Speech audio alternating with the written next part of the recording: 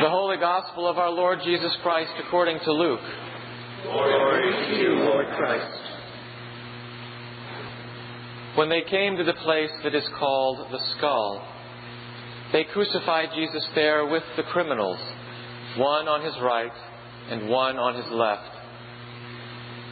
Then Jesus said, "Father, forgive them, for they do not know what they are doing." And they cast lots to divide his clothing.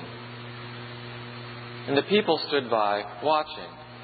But the leaders scoffed at him, saying, "He saved others. Let him save himself, if he is the Messiah of God, his chosen one."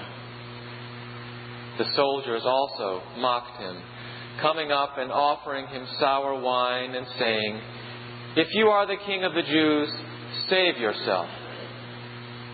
There was also an inscription over him, "This is the King of the Jews." One of the criminals who were hanged there kept deriding him and saying, "Are you not the Messiah? Save yourself and us."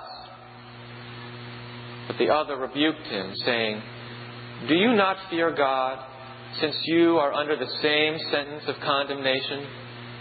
And we indeed have been condemned justly, for we are getting what we deserve for our deeds. But this man has done nothing wrong." Then he said, "Jesus, remember me when you come into your kingdom." He replied, "Truly I tell you, today you will be with me in paradise."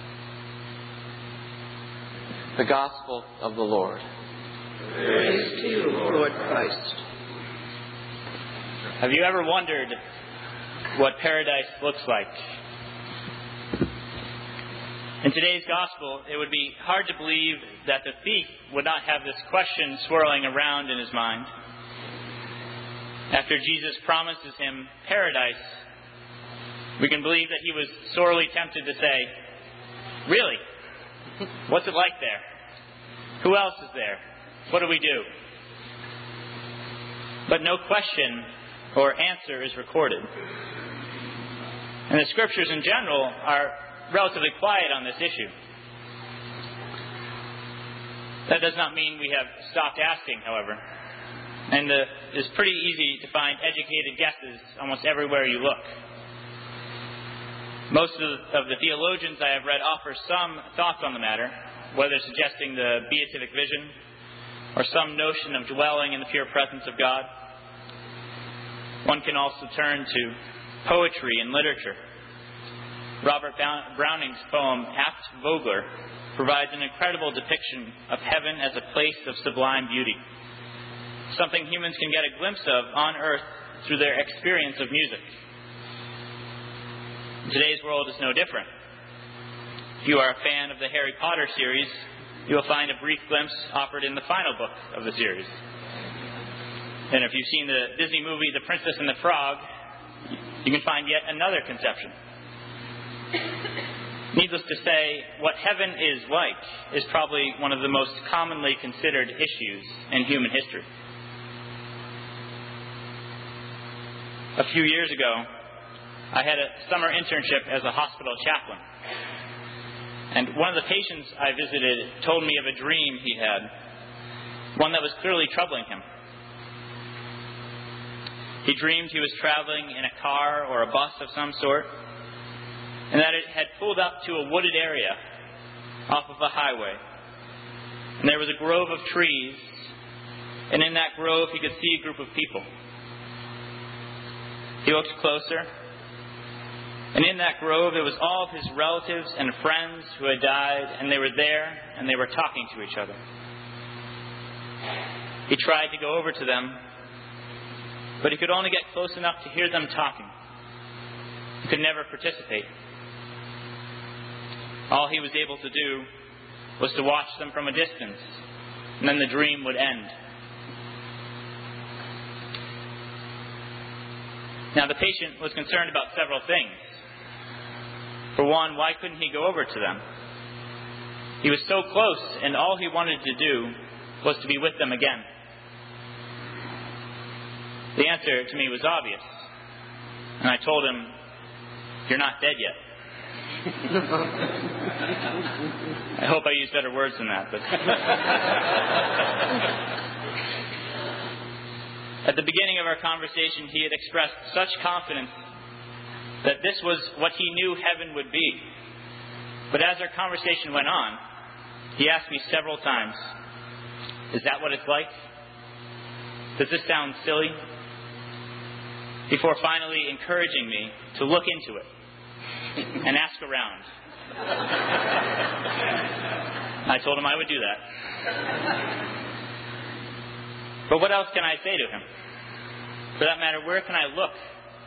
Who can I ask? If I was more crass, I could tell him that every major Christian theologian up through the present era would disagree with his vision of heaven. But how would that have helped? Instead, before I left his room, I told him that there was nothing silly or wrong with his vision of heaven. It was beautiful. And there are few things that any one of us could want more than to spend eternity with the ones we truly love. It isn't necessary to ask around or do some research to know that. But what is it about the definition of paradise that matters to us so much? Why do we need to know what it's like? I think the answer lies in the relation of our conceptions of heaven to our conceptions of what the ideal life is. For Thomas Aquinas, heaven is about coming into the knowledge and love of God in a complete way. It's what he calls the beatific vision. Thus, much of his life was spent in learning and teaching at a university about God and creation, while also growing in love and friendship. Robert Browning saw heaven as the absolute summit of beauty, the realm of sublime perfection. And as such, life for him was about finding and recognizing moments of truth and beauty as they appeared in the world, to love those moments, to live for those moments. For the patient I met with, heaven was the place where our earthly loves were perfected. All those we cared for on earth would come to be there, and there would no longer be separation or distance, but only the pure reality of love shared eternally among friends and family. Life for him, therefore, was about the true appreciation of human relationship, about the love that we share between one another.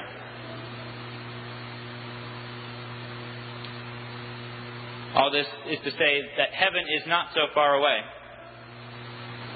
I think that many of us have had days in our lives that have been so amazing as to make us believe we had truly arrived at bliss. And I do believe that we have glimpses on earth of what paradise might be like. But it is important to acknowledge that our glimpses of heaven will be mixed with the challenges and pains of this life. We need look no further than the place from which Jesus makes this promise of heaven to see this is the case. While hanging from the cross in unimaginable pain, Jesus promises eternal joy. Today you will be with me in paradise. It is only in that setting, however, that those words can truly be meaningful. It is only because we know what God has gone through to know the suffering of humanity that we can accept them as truth. It is only in Christ that we can look at a cross, the instrument of death, the sign of human evil and suffering, and see the promise of life.